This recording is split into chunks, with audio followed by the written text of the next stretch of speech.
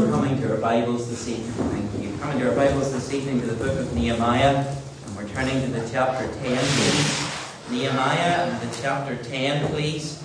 And we're going to read from the verse 29. Nehemiah, please, in the chapter 10, and we're reading from the verse 29. We're thinking under the title this evening, God and the Family. God and the family, and we're going to think about the family unit this evening, and we are going to think about it from these verses that we find before us in God's Word. Nehemiah chapter 10, and we're going to read from the verse 28, not the verse 29, verse 28. Of course, the people are signing to this covenant. We thought about that briefly the last time, that they were going to commit to living holy lives. And in verse 1 it says, "Now those that sealed were," and there's Nehemiah's name that leads a list of many people who signed to this covenant to say that they were going to live for the Lord. And then in verse 28 we read these words, and it says, "And the rest of the people," these are those who were signing to this covenant, "the priests, the Levites, the porters, the singers, the Nethinims, and all they that had separated themselves from the people of the lands unto the law of God, their wives, their sons, and their daughters, every one having knowledge and having understanding, they clave to their brethren, their nobles, and entered into a curse and into an oath to walk in God's law, which was given by Moses, the servant of God, and to observe and do all the commandments of the Lord our Lord, and his judgments and his statutes, and that we would not give our daughters unto the people of the land, nor take their daughters for our sons.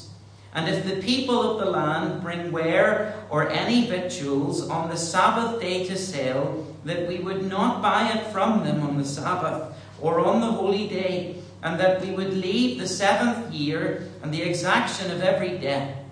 Also we made ordinances for us, and to charge ourselves yearly with the 3rd part of a shekel for the service of the house of our God, for the showbread, and for the continual meat offering, and for the continual burnt offering of the Sabbaths of the new moons, for set feasts, and for the holy things, and for the sin offerings, to make an atonement for Israel, and for all the work of the house of our God.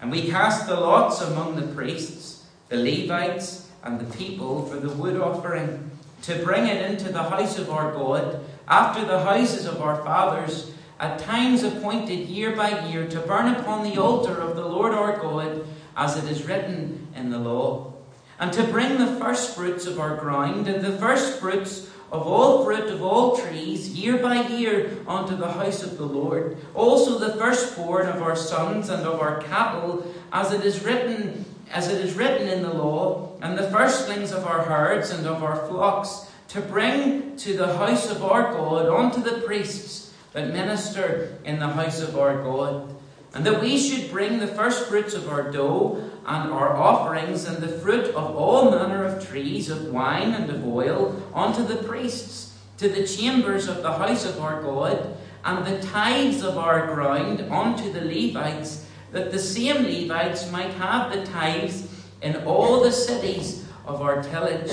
And the priest, the son of Aaron, shall be with the Levites when the Levites take tithes, and the Levites shall bring up the tithe of the tithes unto the house of our God, to the chambers into the treasure house. For the children of Israel and the children of Levi shall bring the offering of the corn, of the new wine, and the oil unto the chambers, where are the vessels of the sanctuary, and the priests that minister, and the porters, and the singers. And we will not forsake the house of our God." And we trust the Lord will bless the reading of his word to each of our hearts this evening. I don't know about you, but it is good to get back into structure and routine and back into these studies again in Nehemiah. I wonder, do you remember Nehemiah?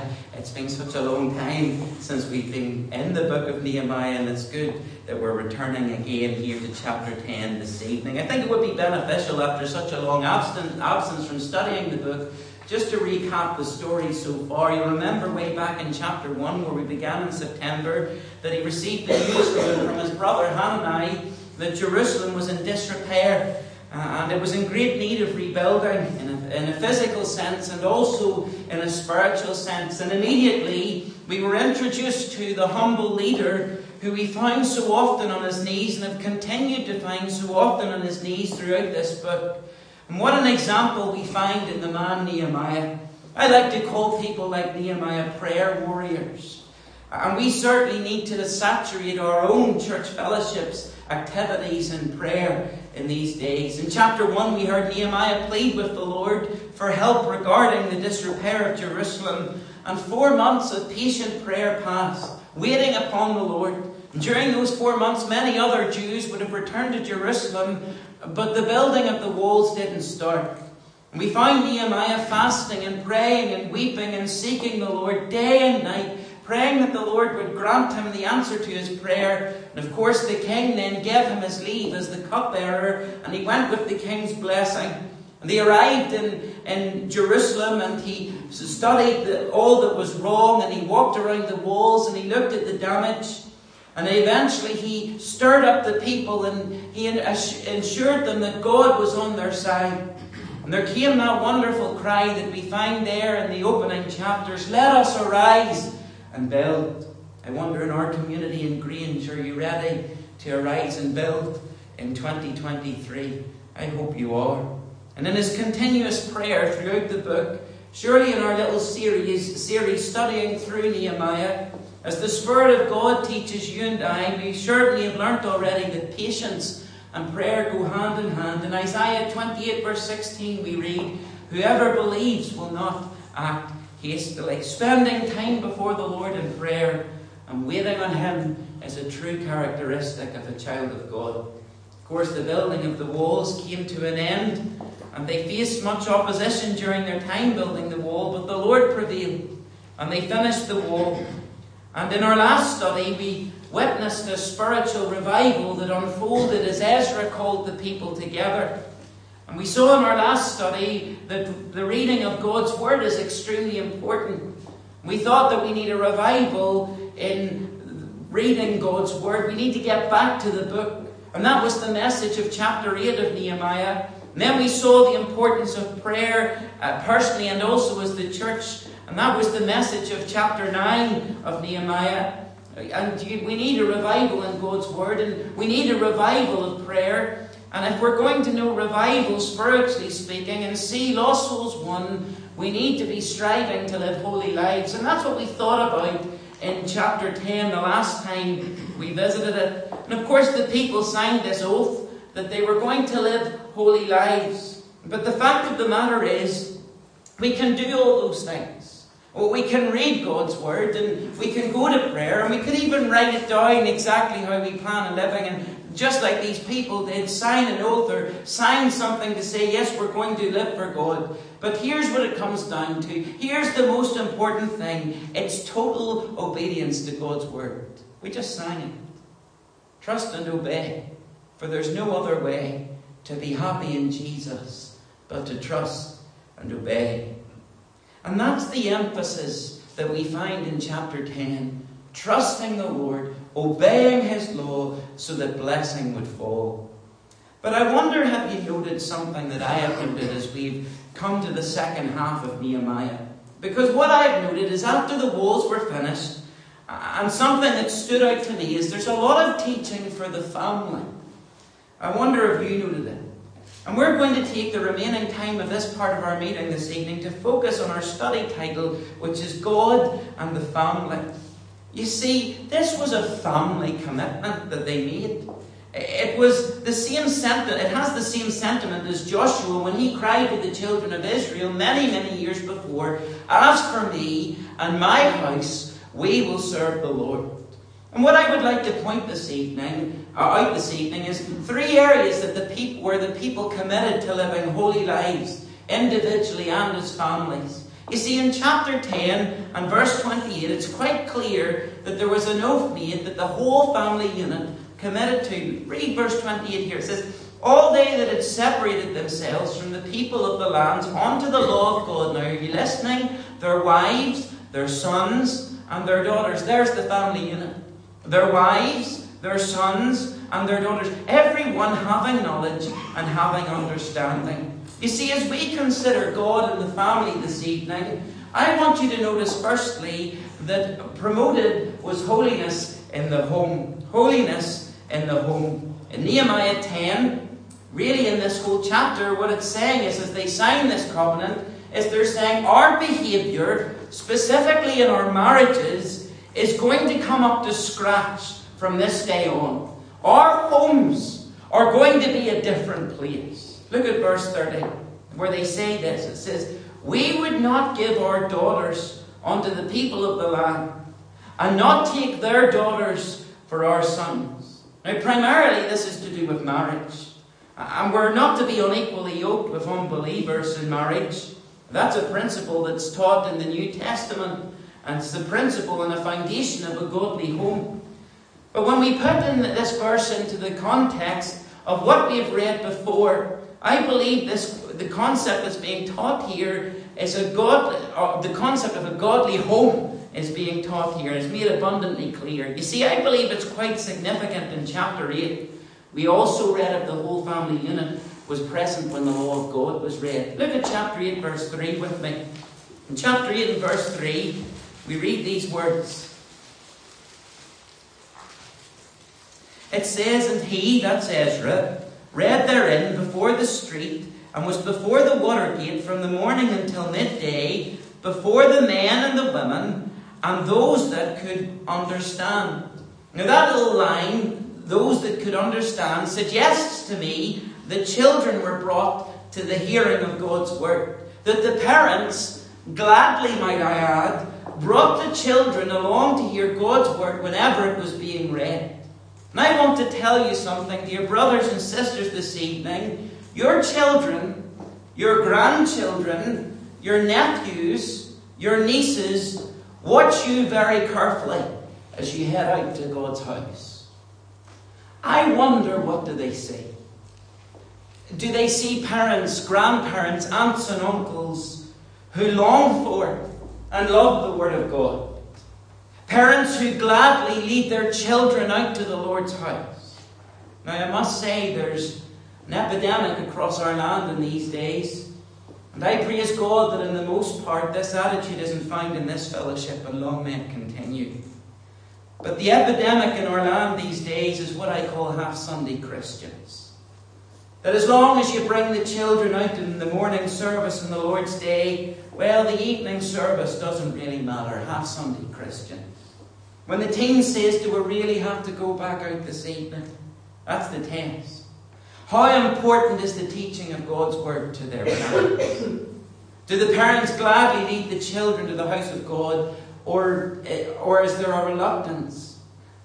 And out of routine, the parent maybe just says, well, don't worry about it. We'll stay in and have family time this evening. Play games together. Well, the local fellowship gathers around God's word again.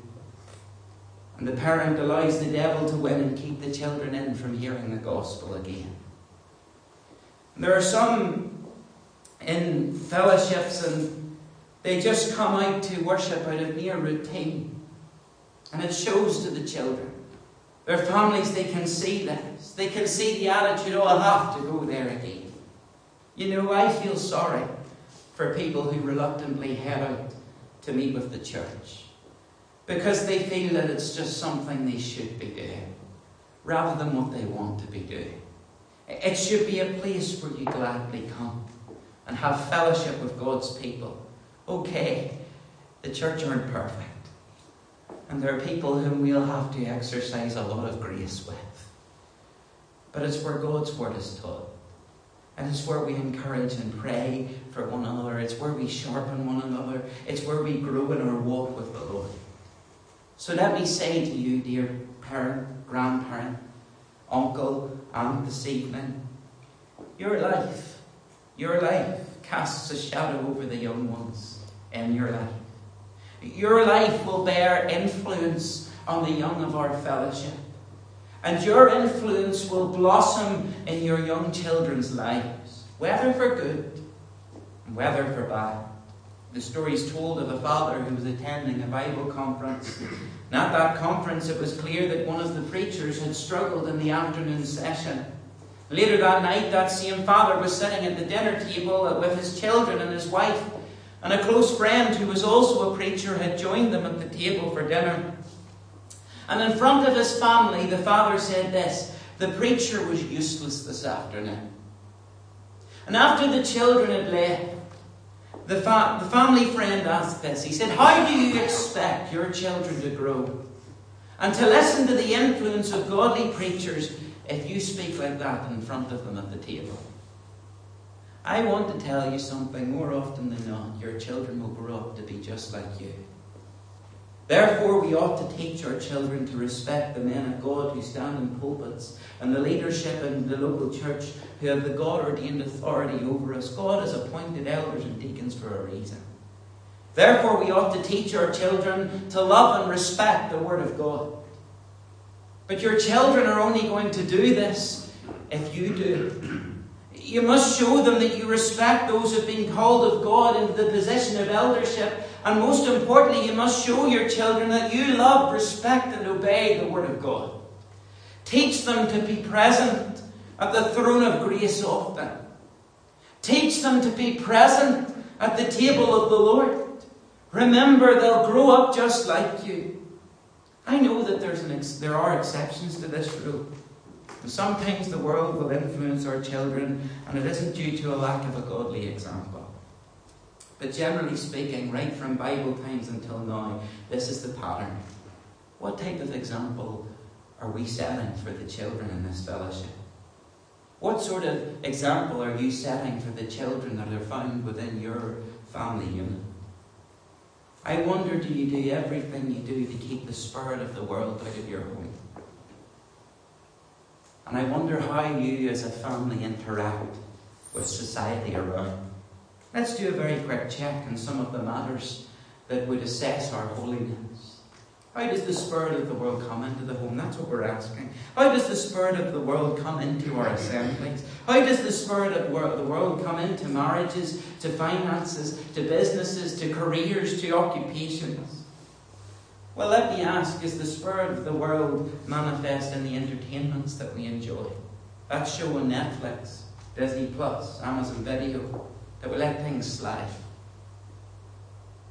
Does it promote holiness? Does it draw you closer to the Lord?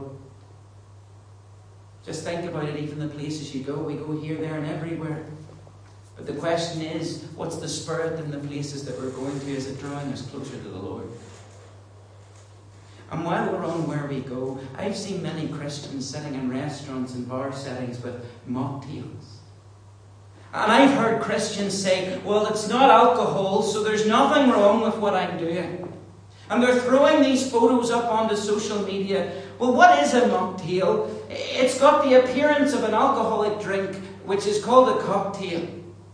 And God's word tells me that we are to abstain from the appearance of evil.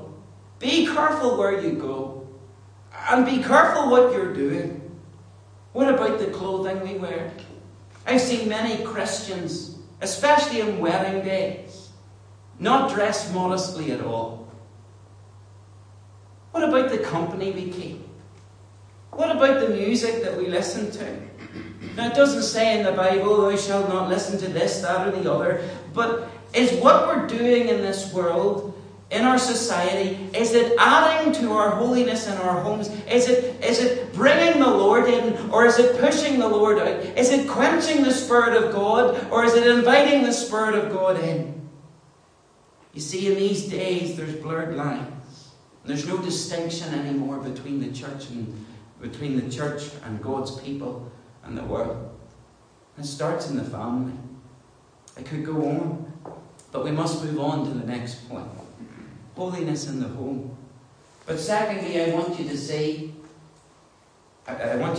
families honoured the Sabbath. The families honoured the Sabbath. In verse 31, we read this: and if the people of the land bring ware or any victuals on the Sabbath day to sale, that we would not buy it of them on the Sabbath or on the holy day, and that we would leave the seventh year and the exaction of any debt. Now, nowhere in the Bible do we read that the Lord's Day, Sunday, is the Sabbath.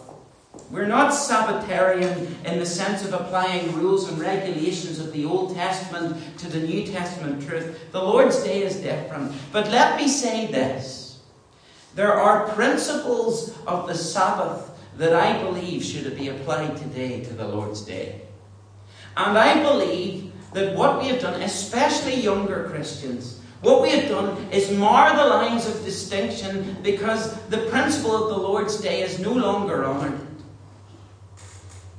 It's to be the first day of the week. That pattern was set in the New Testament. And we're a new people of a new covenant, and we're to be distinct and different. And the Lord's Day is to show our love for the Lord. It's a day that we set apart, not to do the shopping or the daily work tasks, but to focus on the Lord and to spend time in His presence with His people, and also to find that time that we claim we don't have to study His Word during the week, to read a book maybe, to aid us in our understanding of His Word. That means shutting out distractions. I'm talking about Sunday afternoons, Sunday evenings. That means shutting out distractions. In my family home growing up, that meant the TV was left off. And we were encouraged to read, or to talk about what we learned at Sunday school, or as we grew older, to speak about what we had taken away, what the Lord had taught us in the morning meeting. And I know for me, Sunday afternoons became a time I loved reading and studying God's Word. It's where I first fell in love with the study of God's Word. And I began to think about what the preacher said in the morning, and I didn't take it for granted. I wanted to hear it for myself from God's Word. And do you know why that happened? It's because my parents removed distractions. And the Lord's Day was the Lord's Day. You know, there's so many Christians and they go home and they stick the football on and stick all these here things on. There's no thought of what happened in the morning meeting when you're sitting watching the football or sport or golf or Formula 1, whatever's on. That doesn't encourage you to think of the Lord as one day set aside. I'm not talking about being legalistic. It should be something you love doing. And the question I want to ask you this evening and challenge your hearts is, does the Lord's Day look any different to you in the home than any other day? And if you want to know how to celebrate the Lord's Day, look at how the Lord celebrated it. Look at how the apostles celebrated it. And ask, are we celebrating it, or are we marring the distinctions between us and the world? Does the Lord's Day just look like any other day? Are we going with the crowd? Does the Lord's Day in its totality belong to worshipping the Lord and studying His Word? It's one day set apart. Is it too much to ask? How could you not love reading His Word, thinking about Him, talking with the family about the Lord? These families, they honoured the Sabbath. They honoured it in their business. They weren't willing to do trades with those who came into Jerusalem. They weren't willing to do business with those who came from the surrounding nations. You know, some of those offers would have been great. Would have been great business transactions. They could have bought things off those people and done well for their businesses, but they committed in this oath, the Sabbath day was the Sabbath day. It belonged to the Lord. Holiness in the home. The families honoured the Sabbath, but finally this evening there was provision for the Lord's house. The theme of the closing segment of Nehemiah 10 is found in the last verse, in the last words. And it's found there in verse 39, and it said this: "We will not forsake the house of our God."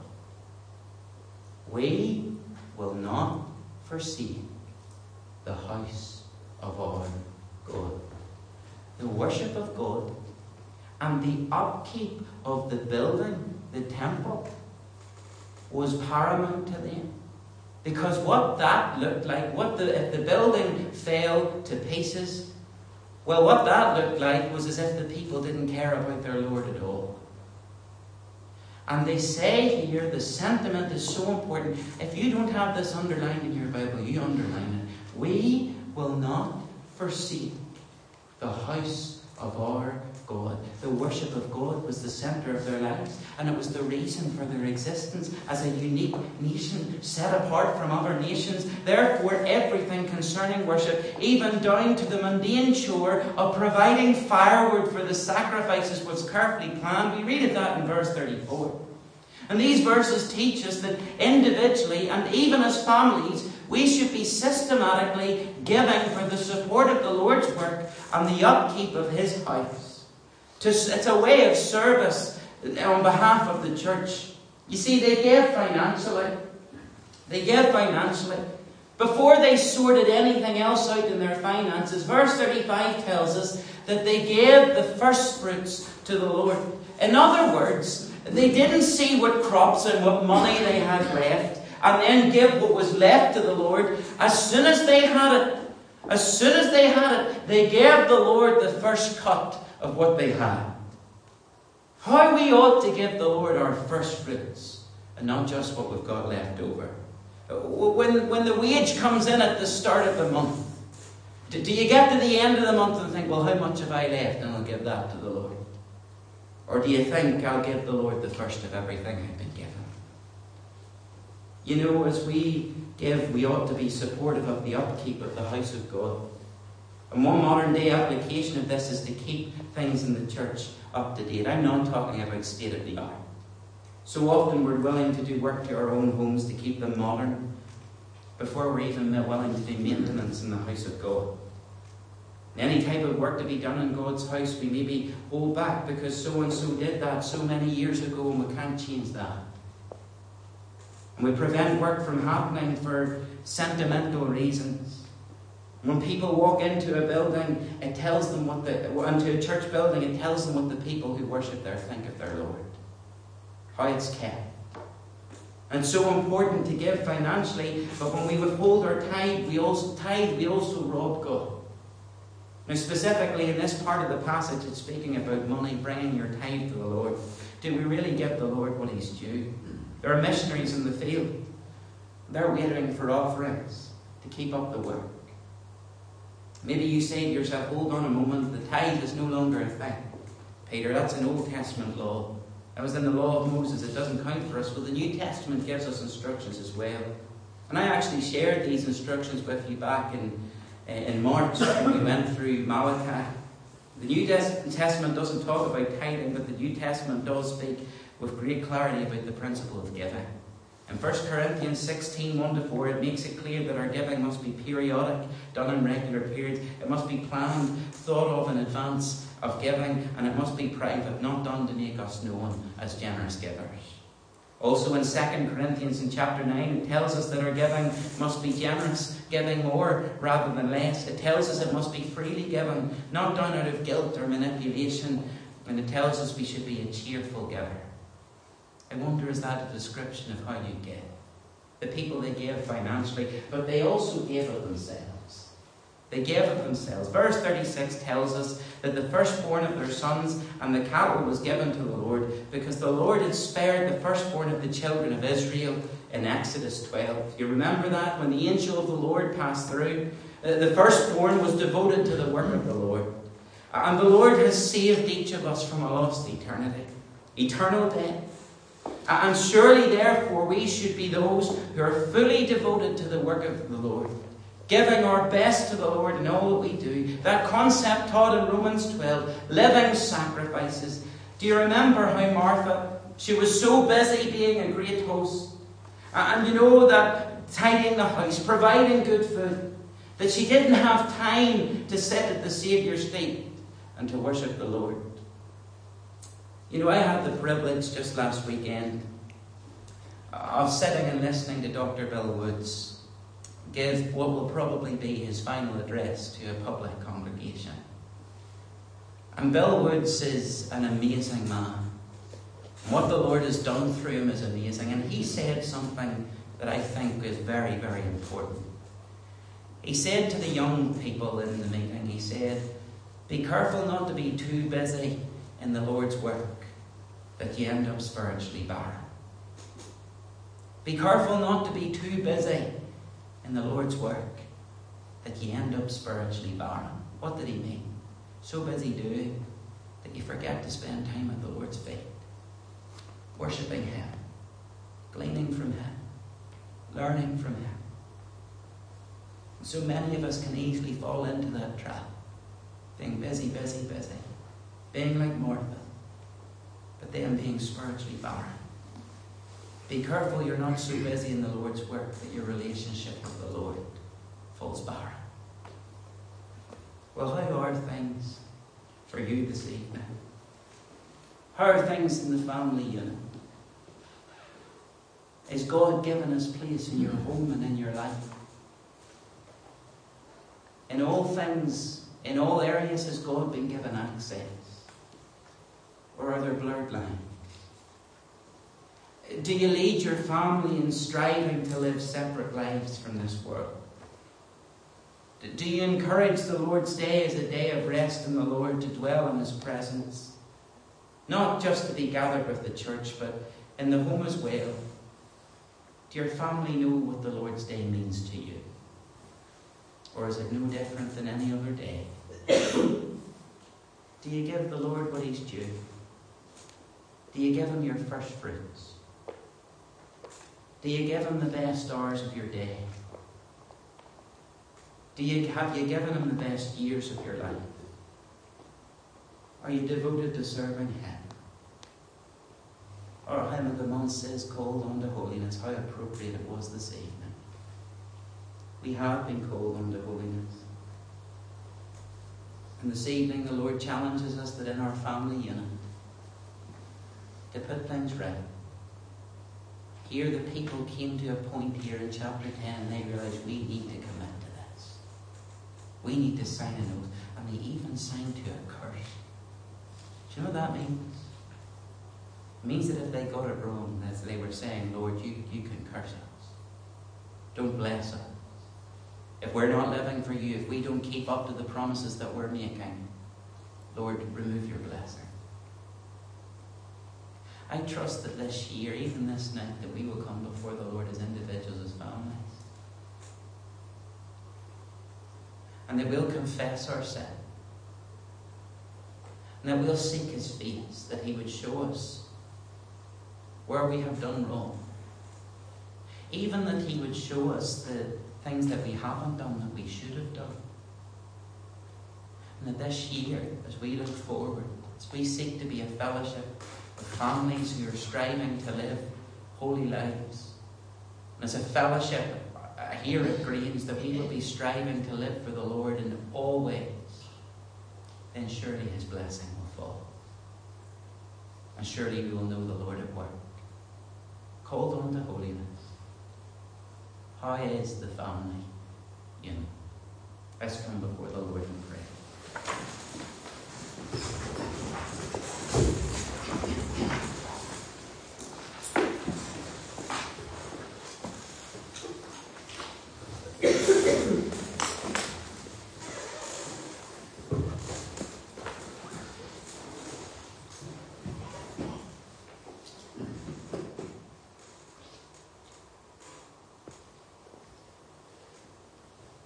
Father, truly these are solemn moments. As we have listened to your word this evening. And Father, it comes with challenge.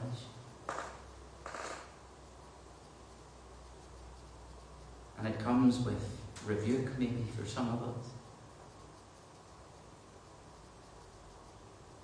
And Father, before Thee this evening, I come before Thee and I ask that You would cleanse me from sin that I have committed, maybe known or unknown. That, Father, You would make me a clean vessel in Your hands. Thank You, Father, that Your grace and mercy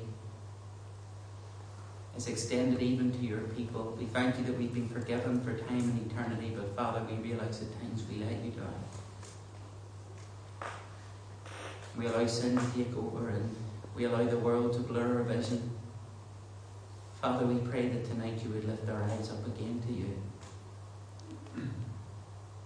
We pray, Father, that You would show us what it means to live a holy life. Father, we can't do it ourselves. We're at war with the sinful man every single day. So, Father, we thank you that you have sent the Spirit of God to dwell in your children. And we pray that the Spirit of God will bring conviction in our lives and show us where we ought to honour you more.